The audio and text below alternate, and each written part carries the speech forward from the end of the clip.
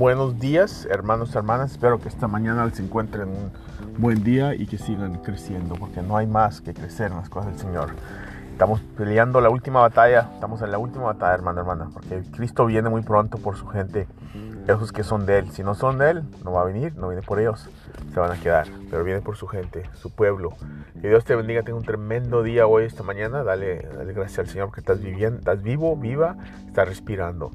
El verso para que te animes esta mañana es de Filipenses 4:9. Dice: sigue practicando las cosas que te enseñé, que recibiste de mí, todo lo que oíste de mí y que me viste hacer.